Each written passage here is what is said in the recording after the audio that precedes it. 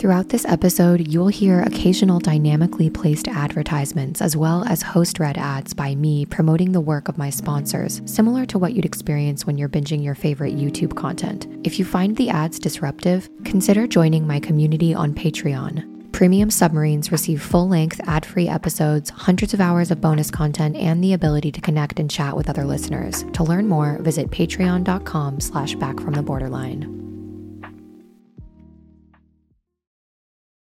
So maybe you've come across an infographic on social media or an article about BPD. It talks about chronic feelings of emptiness, fears of abandonment, unstable or shifting sense of self, and it all just seems to fit. You think, that's me, I've got BPD. I remember being at this place in my journey. It was extremely overwhelming. I found a lot of resources and information that were helpful, but I also found a lot that were extremely stigmatizing and made me feel like I was a hopeless and horrible person who could never find love or live a meaningful life. In this episode, I'll be giving you the BPD basics, the information I wish I would have known at the beginning of my recovery journey that would have saved me a lot of time and suffering. By the end, you'll view BPD in a completely different way.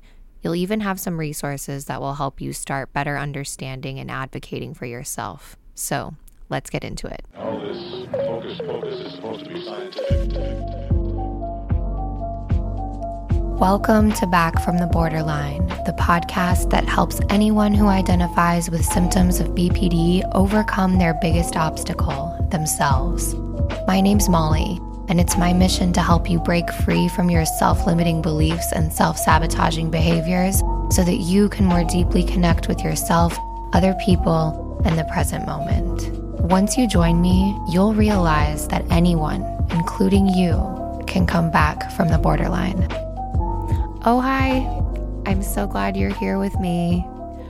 I thought, what better way to start this summer off? Megan Thee Stallion says hot girl summer. We're going to do hot BPD girl summer. But this is not just for the BPD girls. It's for the BPD everyone. If you're a long-term listener of Back from the Borderline, you know we've dived deep. We've taken this to masterclass recovery content, and what I realized this week is that there are times when it's good to go back to basics. There are some people that are searching for my podcast who are in the seat that I was in. I remember being that person and typing, "Do I have BPD?" into the Google search bar and being so seen and validated, but also terrified and hopeless at the search results that came up. I never want to forget what it felt like to be in that position. And that is what inspired Hot BPD Girl Summer. I thought, I'm going to go into overdrive of content creation to answer some of the most basic questions about borderline personality disorder so that people who are where I was a couple of years ago, typing their first BPD search query into Google, can find something that is validating, not stigmatizing, and answers all the questions that I wish I had someone there to answer for me when I was in those shoes. I want to start this off by letting you know that if you are in that position right now and you are wondering if you have BPD, if you're making those kind of searches in any search bar, Google, YouTube, and that maybe that's how you found my podcast, it means that you're hurting and you're suffering. And I know the depth of that suffering so well. If you are even considering the fact that you might have BPD, it means that you identify with some of the most painful emotional and psychological suffering. And I want you to know that I was right there where you were and maybe where you are right now, and it does get better. There is hope for recovery. You are not broken and unfixable forever. You can find love. You can start to love yourself. You can find a sense of identity. You just don't have the skills. And you maybe grew up in an environment that was traumatizing for you, where you didn't learn emotional coping skills or self-soothing, you can learn all of these things. And that's what we do together here on this podcast. But in order to take it to the next level, we have to understand what borderline personality disorder is, how it manifests, and also tackle some of the things that I think are more problematic about personality disorder diagnoses that will change your life, change the way you view BPD, and really help you avoid some of the pitfalls that I think many people with BPD or those who suspect that they might have it fall into when they get sucked into BPD Instagram and what I often like to call the circle jerk of sadness. Many of my long-term listeners are familiar with this phrase. We all spend a little bit of time in the circle jerk of sadness. This is, Tumblr vibes, Instagram vibes, TikTok videos that just talk about how much we're suffering as people with BPD. But most of us at our core want to experience a life that feels like it's worth living. And that's what we're going to talk about today. So let's start at the very core of it. BPD obviously stands for borderline personality disorder. In the 1930s, a psychoanalyst named Adolf Stern created the term borderline to describe patients who appeared to fall between Sigmund Freud. You guys all know who that is, I'd imagine, the daddy of psychoanalysis, maybe some problematic views, but that's for another episode. But Adolf Stern created the term borderline to describe patients who fall between Sigmund Freud's two main diagnostic categories, psychosis and neurosis. And back in the 1930s, analysts found that certain patients would come to their office with what appeared to be neurotic symptoms of anxiety and depression.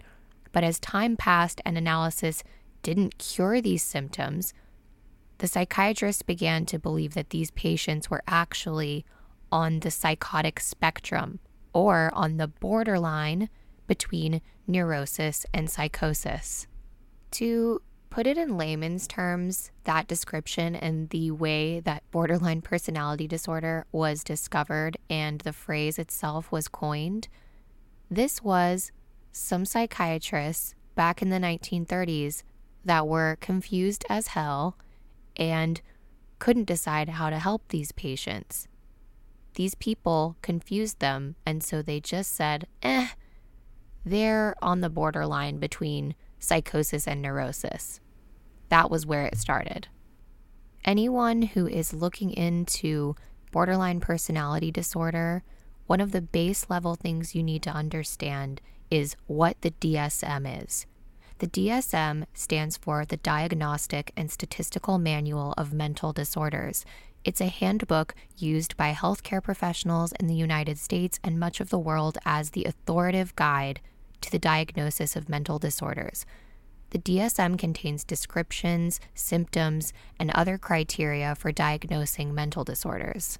The DSM was created to catalog mental health conditions, and it is very similar to its counterpart, the International Classification of Disease, also known as the ICD.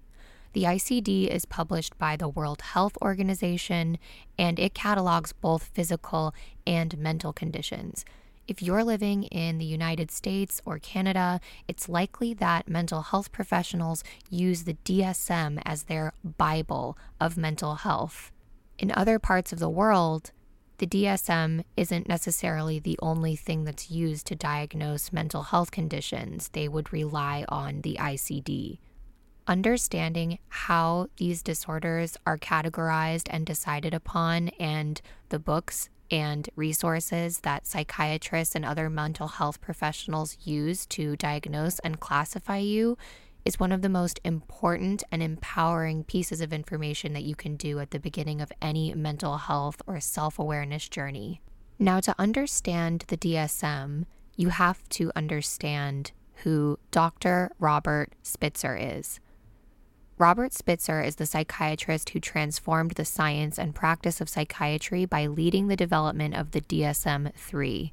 In the early 1970s, there was a lot of criticism that the American Psychiatric Association was up against. Much of this criticism was due to the fact that if you were someone that struggled with your mental health, you would probably get a completely different mental health disorder diagnosis depending on which psychiatrist or psychologist that you happen to seek treatment from at the time.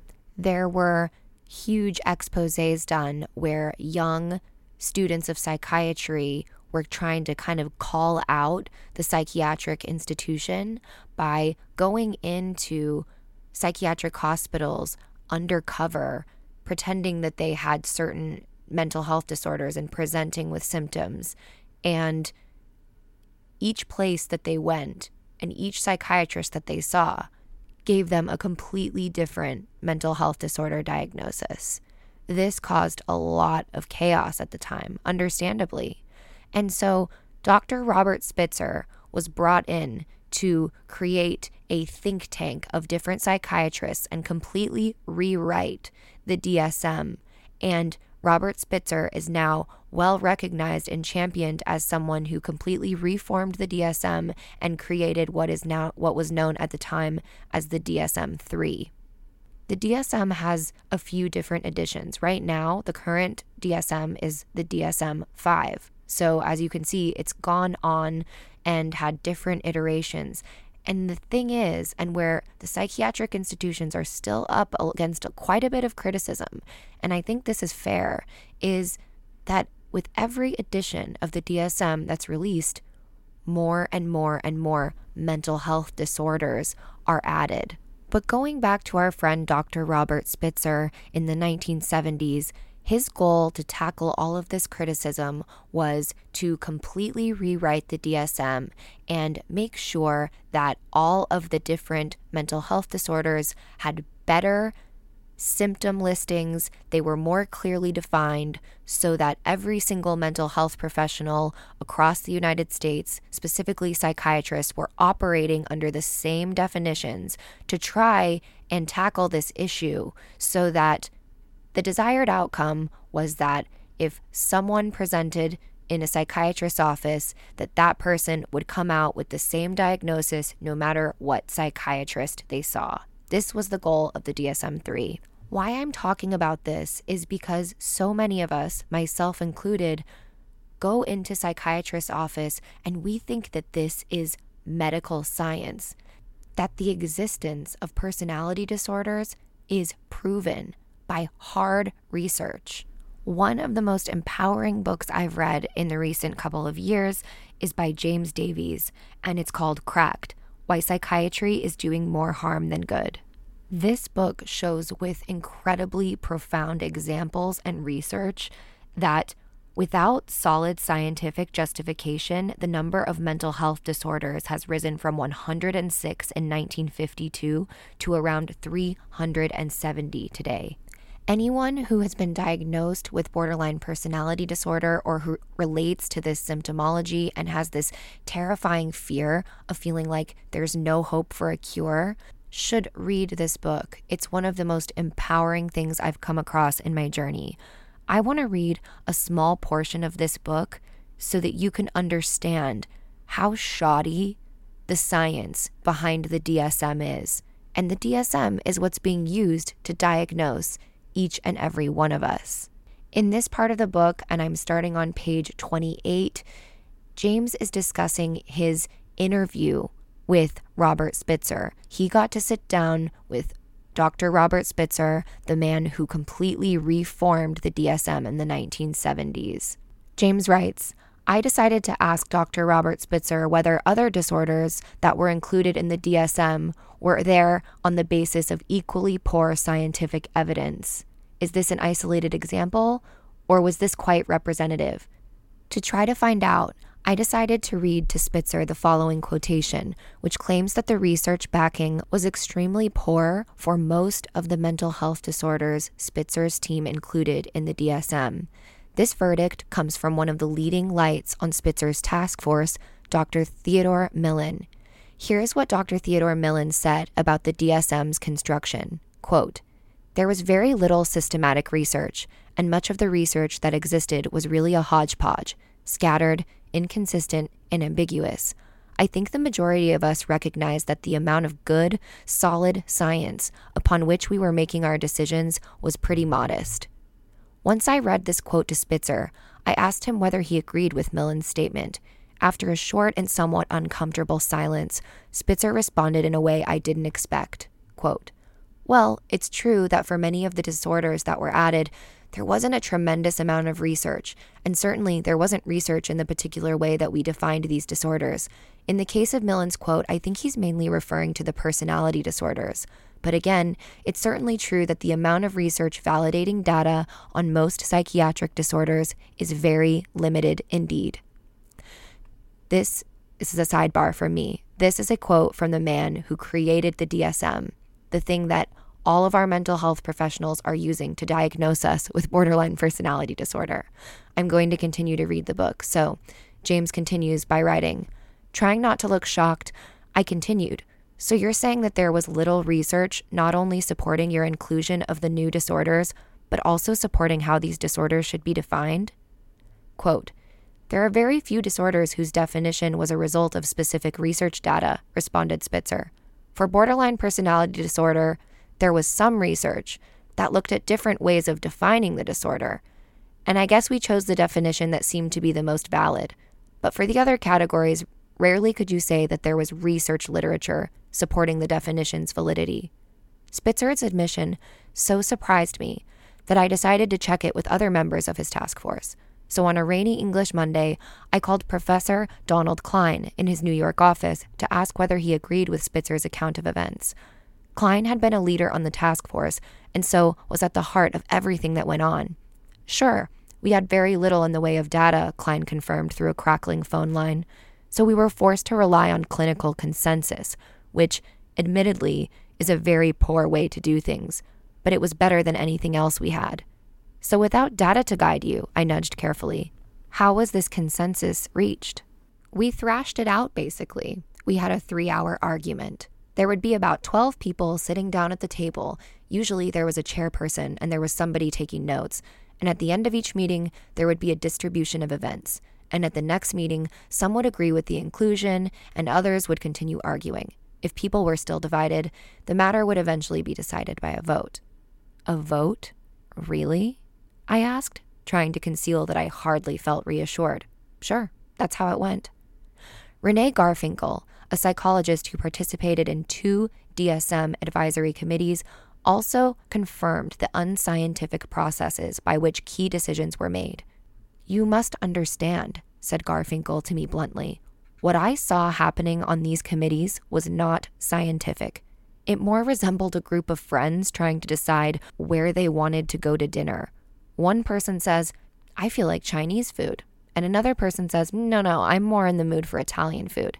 And finally, after some discussion and collaborative give and take, they all decide to go have Italian."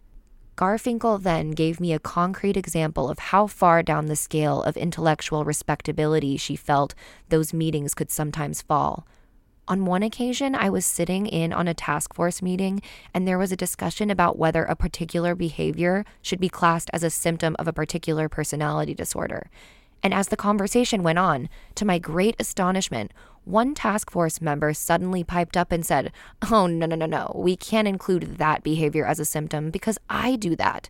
And so it was decided that that behavior would not be included because presumably, if someone on the task force does it, it must be perfectly normal. According to members of the task force, these meetings were often haphazard affairs. Suddenly, these meetings would just happen, and there didn't seem to be much basis for it except that someone just decided that all of a sudden we would run with it, said one participant. It seemed, another member admitted, that the loudest voices usually won out. With no extensive data one could turn to, the outcome of the task force decisions often depended on who in the room had the strongest personality. But the problem with relying on consensus, reiterated Garfinkel, is that in the discussion, some voices will just get quieter, either because they don't want to fight or because they see they're the minority. And snap, that's when the decision is made. In an article for The New Yorker, Alex Spiegel recounts how 2 new disorders, factitious disorder, and brief reactive psychosis made it into the DSM through such disorderly consultations. Roger Peel and Paul Luisada, psychiatrists at St. Elizabeth's Hospital in Washington, D.C., wrote a paper in which they used the term hysterical psychoses to describe the behavior of two kinds of patients they'd observed: those who suffered from extremely short episodes of delusion and hallucination after a major traumatic event, and those who felt compelled to show up in an emergency room even though they had no genuine physical or psychological problems. Spitzer read the paper and asked Peel and Luisada if he could come to Washington to meet them. During a 40-minute conversation, the three decided that, quote, hysterical psychoses should really be divided into two disorders. Short episodes of delusion and hallucination would be labeled brief reactive psychosis, and the tendency to show up in an emergency room without authentic case would be called fictitious disorder. Then, Bob Spitzer asked for a typewriter, Peel says. To Peel's surprise, Spitzer drafted the definitions on the spot. Quote, he banged out criteria sets for factitious disorder and brief reactive psychosis, and it struck me that this was a productive fellow. He comes in to talk about an issue and walks away with diagnostic criteria for two different mental disorders. Both factitious disorder and brief reactive psychosis were included in the DSM-3 with only minor adjustments. What's striking about the construction of the DSM is that the procedures it followed often had very little to do with science, as most people understand the term, because in short, the evidence was just not there. The problem here is obvious. When a group of scientists sit down to decide whether something is true, they consult the evidence. If the evidence points to a clear conclusion, then irrespective of whether an individual scientist likes it, the result has to be accepted. This is how science works. The evidence is king. But when you don't have evidence, people's opinions, beliefs, hopes, and prejudices begin to intrude. In this instance, the scientist who desires a particular conclusion suddenly speaks up, argues loudly, and may, through the sheer force of character and personality, have their preferences accepted. And when there's no evidence to guide me, it can easily become largely a matter of personal or professional preference whether I vote this way or that. Voting, in other words, is not a scientific activity. It's a cultural activity. People vote for class presidents, union leaders, political parties, and a host of other things. And yes, sometimes their votes are vindicated, but often they're not. Votes can disappoint. This is because a vote is not a guarantee that the thing voted for is real or true or good or certain. Votes are at best informed guesses, and at worst, shots in the dark. And so when anything is voted into existence, whether it be a new leader, a political party, or a new personality disorder, the likelihood that we've got it wrong is never far away.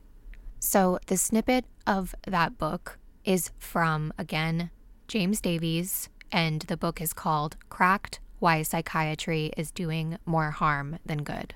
I highly recommend anyone who is seeking professional mental health treatment in the United States or anywhere else for that matter, read this book. This doesn't mean that we split on mental health professionals and demonize them.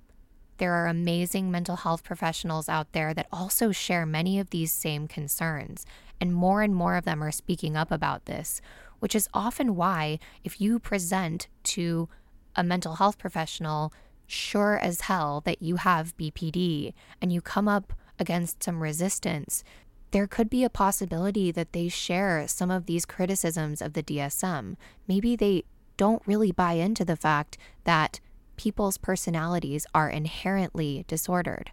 There are plenty of incredible professionals, some of whom I have interviewed on this very podcast, who believe that we are walking towards a new future of the way that we view emotional regulation and mental health, and that personality disorders are going to be discontinued. And by that, I mean we will no longer refer to people as having disordered personalities. I hope by me taking the time to explain what the DSM is, which is the book that is going to be used to diagnose you, the book that outlines most of the information we see there about borderline personality disorder, I want to illuminate the fact that there is not a lot of science behind this.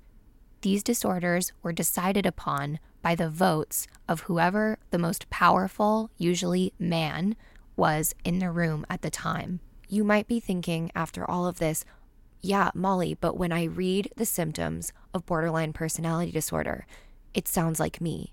This is what I'm struggling with, or this is what my family member is struggling with. This is them to a T.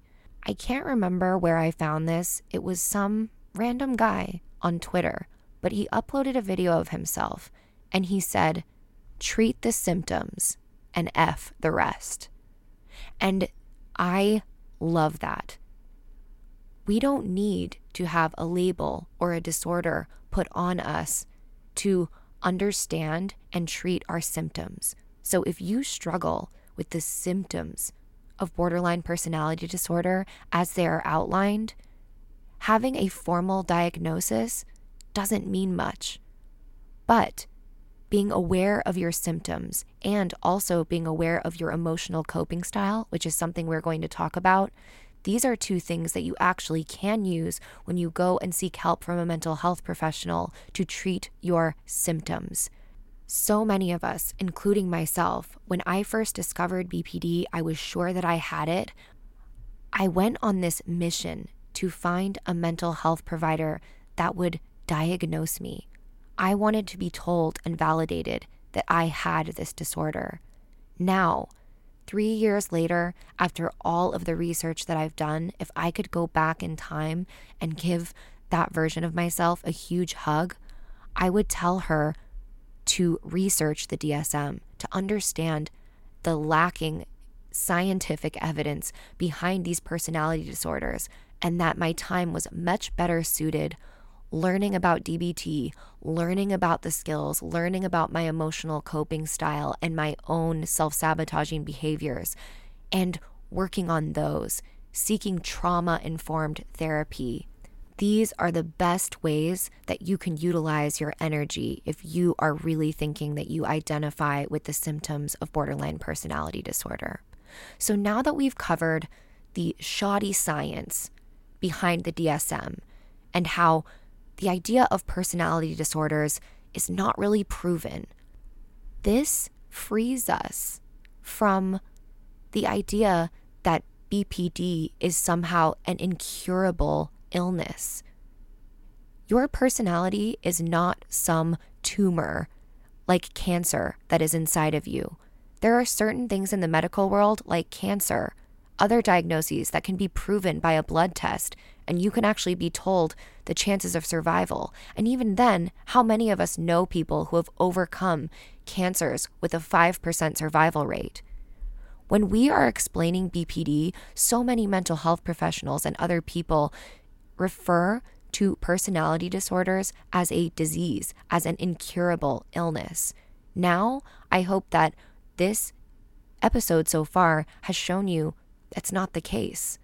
This is just a label that a bunch of white dudes in a room decided on. There's not a lot of science behind it, but what is real are the symptoms that you're feeling. And everyone can grow and change. I'm not the same person I was 3 years ago because of all the resources that I've found, all of the things that I've done to help me learn the skills to better feel my emotions, better connect with the people around me. And that's what we're going to be talking about today. So what are the symptoms of borderline personality disorder? At a very high level, BPD is described as a disorder of dysregulation that significantly affects emotions, relationships, memories, and our sense of self. BPD is made up by emotion dysregulation. That is the core of borderline personality disorder, as well as issues with interpersonal relationships, identity, and cognitive dysregulation. People that identify with BPD symptoms, and you'll hear me use this phrase a lot, identify with BPD symptoms.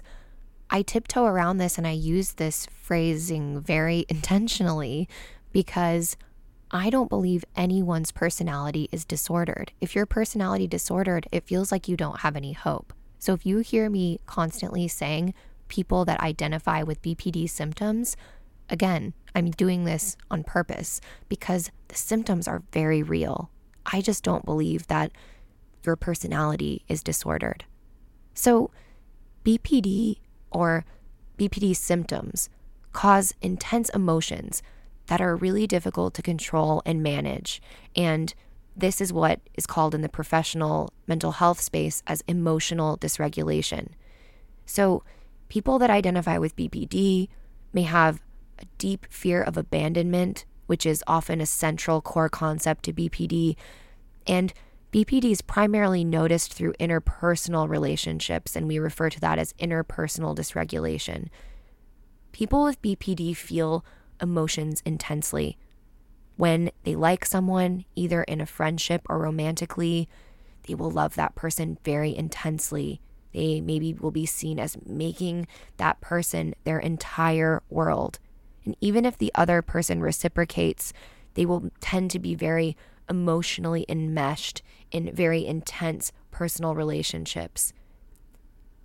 BPD symptomology is also reflective of splitting or black and white thinking. This means that we see other people as either good or bad. An example of this black and white splitting thinking, back in the beginning of my recovery journey, before I was aware of any of this stuff, I would not get a text back from my partner, and I would immediately be convinced that they hated me or that I hated them, that I'm done with them. This is reflective of something else that people with BPD often identify with, which is a lack of object constancy. If you have a solid sense of object constancy, it means that just because something is out of sight, it doesn't mean that it's out of mind. So, for example, someone who may not identify with BPD symptomology and has a very secure attachment style, if their partner leaves for the weekend, they are fine. They know that even though they're out of sight, that their partner still loves them and is going to come back, and it's not the end of the world.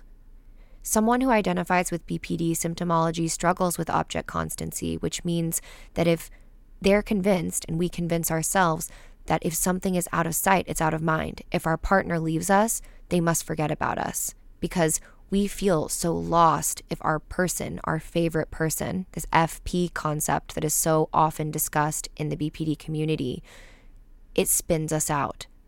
So this is where these deep-seated fears of abandonment present. One of the best things you can do if you identify with BPD symptomology is look into critical thinking skills. Certain DBT skills, like check the facts or thought stopping, are extremely powerful as well. And I will link in the episode description to some of these skills so that you can deepen your understanding. Before I really started my recovery journey, I had no concept of understanding how much my splitting and my black and white thinking was negatively impacting my life. At every turn, I was convinced that if I just so much as gotten a certain look from someone or a one-word email, I was convinced that people would hate me or start hating someone because of the smallest things. The more that I've learned and the more I have focused on learning DBT skills and practice critical thinking, I live my life trying to see the gray. It's very rare in life that something is either all good or all bad. There are always the gray areas. And if there's one thing you can do that will completely change your life as someone with BPD, it is to start to learn to see the gray area. I'll also link in the episode description a video about a concept in DBT, which is dialectical behavior therapy, which is a concept called wise mind. Trust me, check out the video. I'll probably do an entire episode on the wise mind concept, but for now, I'll just give you the resource to check out. Another symptom that really goes with BPD quite often and is discussed a lot is cognitive dysregulation, which is also known as just a false perception of reality. And rather getting into this from a super high-level psychological framework, I'm just going to break it down for you. The way I experienced at the beginning of my journey, this cognitive dysregulation, was just that I told myself so many stories. I consider myself to be a pretty intelligent person, but I think many of us with BPD are highly intelligent, highly creative individuals. And when we are living in these distorted, paranoid ways of thinking, we are really good at convincing ourselves of things that just are not true.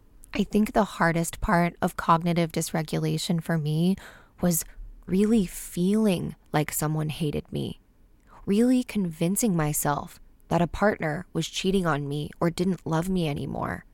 But in reality, when I look back on these moments now, it may have just been that my partner was going through something and they weren't giving me the attention I needed. So I made up a story in my mind that they hated me or were cheating on me or didn't love me.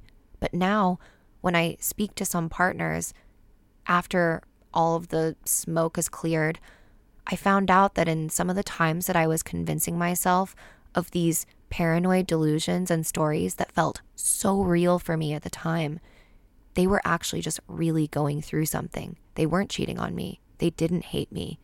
They actually felt profoundly alone in their relationship with me because I was so caught up convincing myself of how they should be, idealizing them.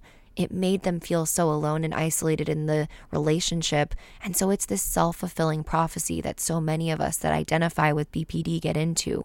We convince ourselves of these stories that aren't true. And we're living in this painful world, almost of our own creation. But that doesn't mean that your suffering isn't real. So what really helped me is identifying and breaking free from my stories. So how do you break free from your stories? How can you know if something is the BPD or if it's a genuine thing you need to be worried about? That's a question I get so often from my listeners. Something that's helped me so much in reframing these stories and snapping myself out of these destructive thought patterns has been the work of Byron Katie. Byron Katie is an American speaker and author who teaches a method of self-inquiry known as the work. Byron Katie has an incredible story, and I'm going to link to an interview with her in the description as well as a framework to do the work. So Byron Katie believes that all the suffering that goes on inside our minds is not a reality. It's a story that we torture ourselves with. And the work is this simple, completely replicable system for freeing ourselves from the thoughts that make us suffer. I want to make a really important disclaimer here, though, because some frameworks and thought-stopping techniques and concepts that preach that all suffering goes on inside of our minds and that it's not reality sometimes comes up against some very fair criticism. And I want to make this extremely clear. Suffering is not always in our minds. So often we are the victims of horrible things like sexual abuse or systemic racism for people of color or of different identities. And it's really important that I want to make very clear that not all suffering is just a paranoid delusion or in your mind. So if you're listening to this podcast, I want you to know that doing the work or asking these 4 questions that Byron Katie talks about is specifically for things that you know that you might be blowing a little bit out of proportion. Like if someone's not texting you back and you are convincing yourself that they hate you or that your partner is cheating on you. And if you're like me, I've actually been cheated on before. And so sometimes these things are true. But I want to make that really important distinction is if you are the victim of systemic racism or any other kind of prejudice, not all suffering is just inside of your mind. So when we think about Byron Katie's framework, these are for these things that we really are blowing out of proportion. So Byron Katie believes that all war begins on paper. I love that because she really preaches writing stuff down. So the idea behind the work, and this is how you can really break free of a lot of this paranoid thinking that you have, right? If there are these simple things that you know you're blowing out of proportion. I just keep reiterating this. Behind the idea of the work is that you write down your stressful thoughts and then you ask yourself the following 4 questions. Question 1, Is it true? Question 2, can you absolutely know that it's true? Question 3, how do you react and what happens in your body, in your mind, when you believe that thought? And the final question is, who would you be without the thought? And then the last part of the work is turn the thought around. So together, let's just quickly do the work with this example situation that I think so many of us can relate to. I'm not getting a text back from my boyfriend, Zaz. And I'm asking myself, I'm writing down the thought, Zaz hates me, he wants to break up with me, and he doesn't love me anymore because he hasn't texted me back for 8 hours. So if I'm going to do the work, I'm writing this down. Question number 1, is it true? If I'm still with myself and I ask if what I wrote down is really true, Zaz hates me, he's going to break up with me, he doesn't love me anymore because he hasn't texted me back for 8 hours, I can say that thought is probably not true. So I'm going to say no. The second question, can you absolutely know that it's true? And this is another opportunity to open your mind and go deeper into the unknown and find the answers that live beneath what we think we know. So can I absolutely know that Zaz hates me and is going to break up with me because he hasn't texted me back? If I answer honestly, the answer is no. The third question, how do you react when you believe that thought? Now with this question, you begin to notice internal cause and effect.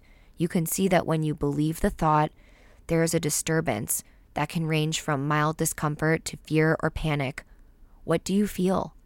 How do you treat the person or the situation you've written about? How do you treat yourself when you believe that thought?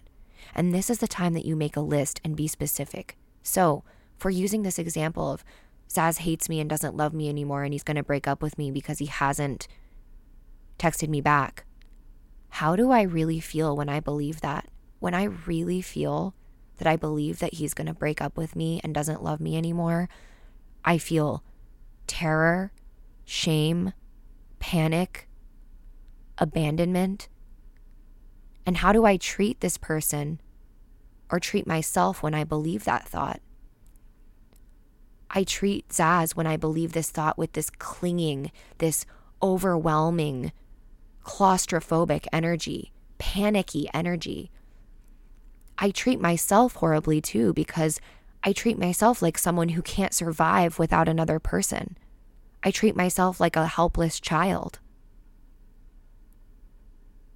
The fourth question is, who would you be without that thought?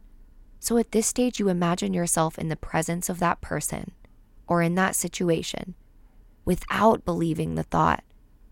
How would your life be different if you didn't have the ability to even think the stressful thought? How would you feel? And which would you prefer, life with or without that thought? Which feels kinder and more peaceful to yourself?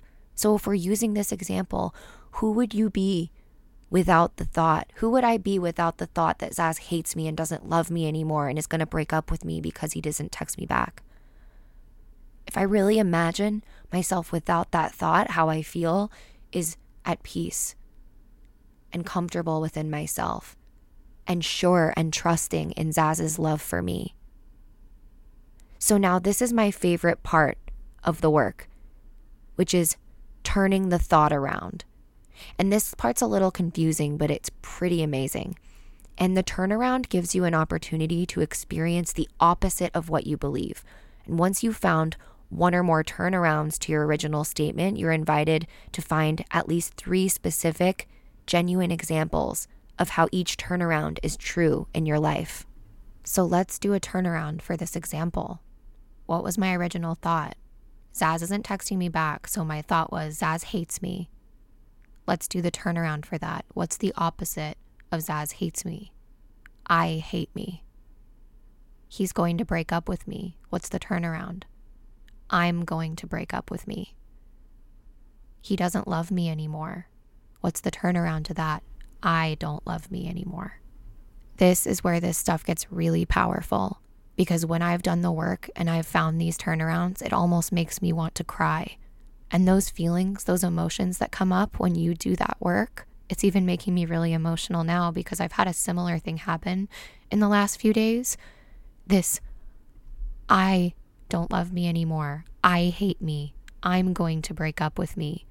It's so reflective of my true inner feelings, which is this deep disconnection with myself. And the work asks us to find at least 3 specific genuine examples of how all of these turnarounds are true in our lives. So if I need to find examples of I hate me, I don't love me anymore, there are so many examples of that. I often don't feed my body with nourishing foods. I often don't give myself enough rest. I speak very unkindly to myself. I'm convinced that the people that love me are just going to leave me like that. So I hope this demonstration has given you a really powerful example about how we can battle one of the hardest parts of BPD symptomology, which is that paranoid thinking. This also really helps with splitting and critical thinking and the black and white nature of our thought patterns. And if you can get into a habit of doing the work, asking yourself these 4 questions while also holding in your mind the very real reality of systemic racism and prejudices and all the systemic nature, the very real ways that we are victims in our lives, and not everything is a thought that's caused by you, right? But doing the work and asking ourselves these 4 questions for things that we know deep in our gut that we might just be blowing out of proportion and might actually be a paranoid thought, it's some of the most profound and healing work you can do for yourself. And the best part of it is it's free. You can do it. But the thing is, you have to commit to doing it every single day and providing yourself compassion the entire time too. This is hard work, but you can change the way that your brain works, and this is how you do it. Something that helps me is writing out these 4 questions, screenshotting them, and making them my iPhone background. Do anything that can help you keep this top of mind. I'm also going to link to a PDF worksheet of the work that you can go ahead and access whenever you want. The last symptom of borderline personality disorder that I think is a really core part of why so many people really feel so identified with this is the unstable sense of self. People with symptoms of borderline personality disorder find it difficult to form a coherent image of themselves and their likes and dislikes. And people with BPD, when they idealize someone, they're often known to change their personality to match that other person's because they're unsure of what their own personality is. This is called the chameleon effect, and it can occur both consciously and unconsciously, which means sometimes we can just not even be aware that we're doing that. I can't tell you how many times in my life that my clothing styles changed. I changed my hair color. I changed the way I spoke or the music I listened to impress someone else. A lot of this comes from a deep, deep need for validation and a sense of this approval addiction.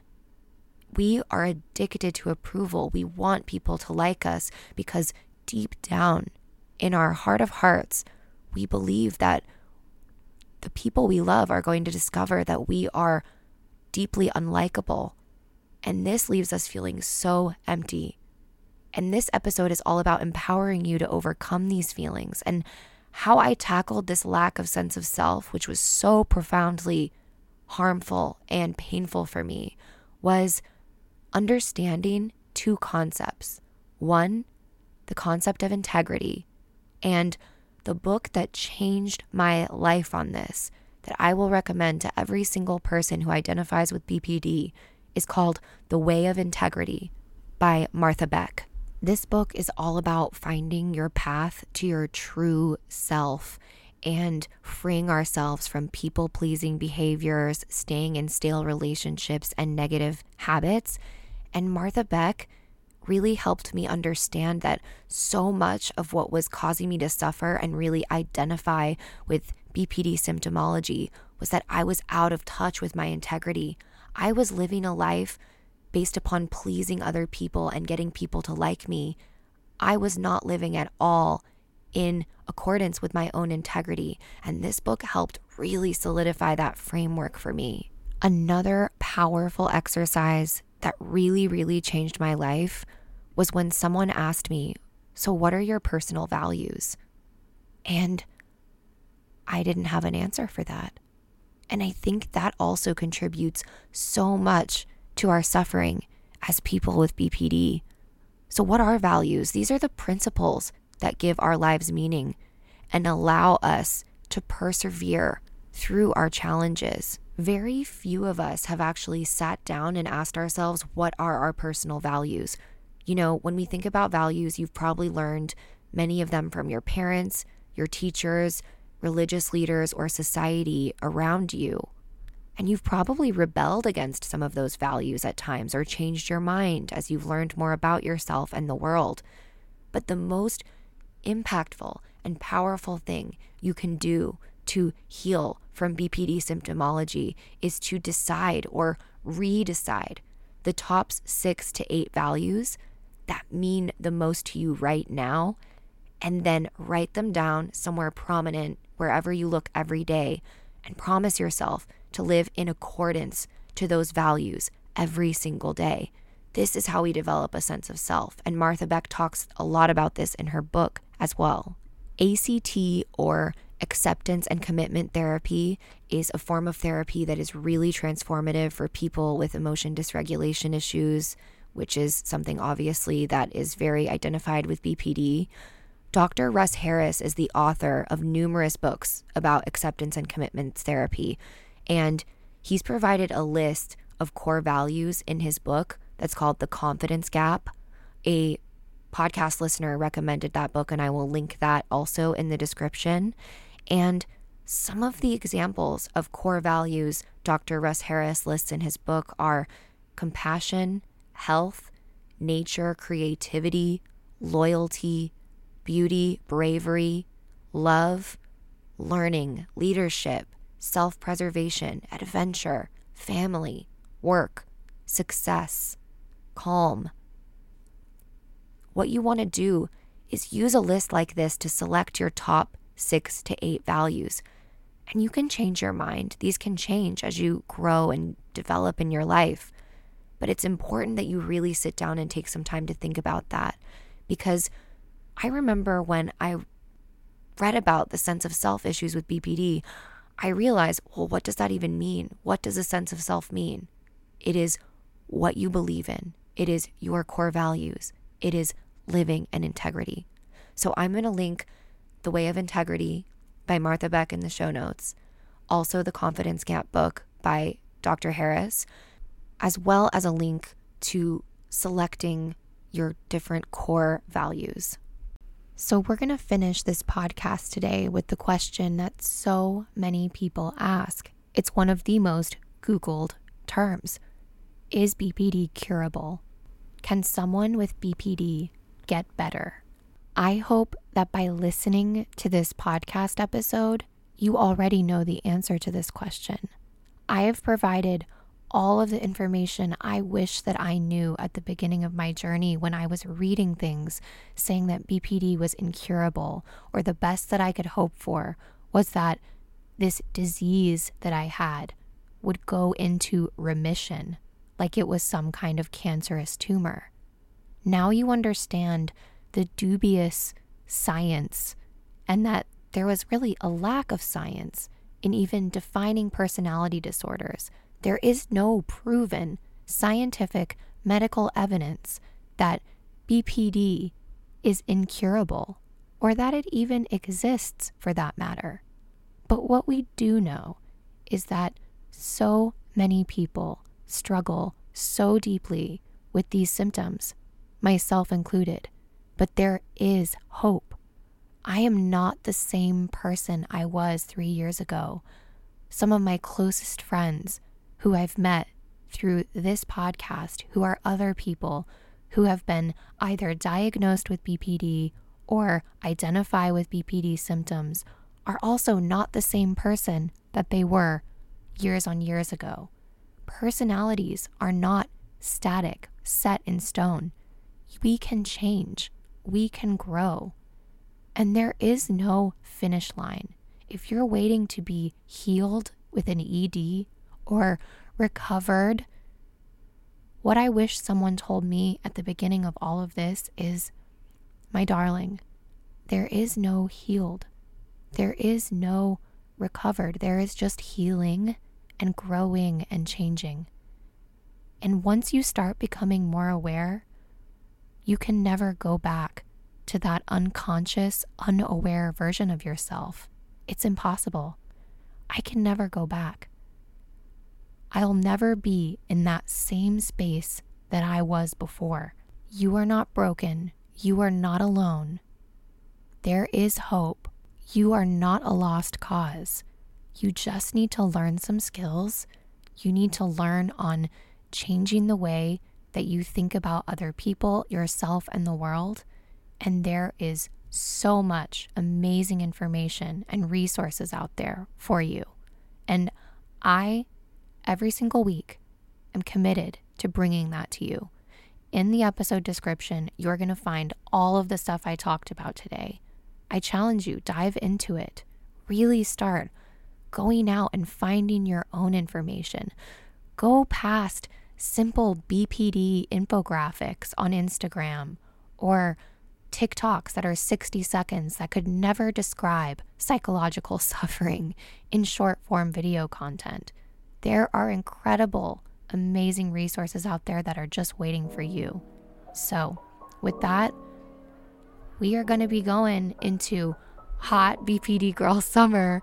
This summer, I'm going to be releasing more frequent episodes for the next few months that are going to provide this base level understanding of borderline personality disorder and really go into all of the symptoms so that we can start freeing ourselves from the suffering, relating to our suffering in a little bit of a different way so that we can experience a life that feels like it's really worth living and not just existing or surviving. Now, in closing, I just want to say, if this episode helped you and you really feel like it could help someone else, share the show on Twitter, Instagram, TikTok, and tag me. You never know, I might share the post myself or even give you a shout out here on the podcast. And I've taken a little bit of a break from listener questions this week because we kind of went into a deep dive on this episode. But if you want to submit a voicemail or ask me a question, you can go to backfromtheborderline.com/voicemail. And for my premium subscribers, I will be dropping a new premium episode this Thursday. If you want to dive deeper into concepts or get in more of an intimate look into my life and my recovery, I share that with my premium subscribers. So you can also find more information on that in the episode description too. So with that, I hope you have an amazing week. I'm sending you so much love. And remember, anyone, including you, can come back from the borderline.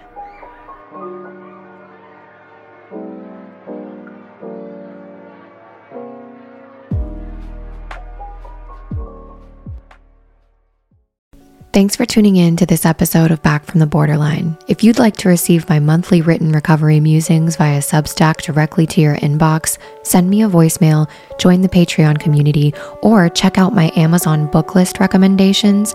Visit backfromtheborderline.com and click to access my Linktree.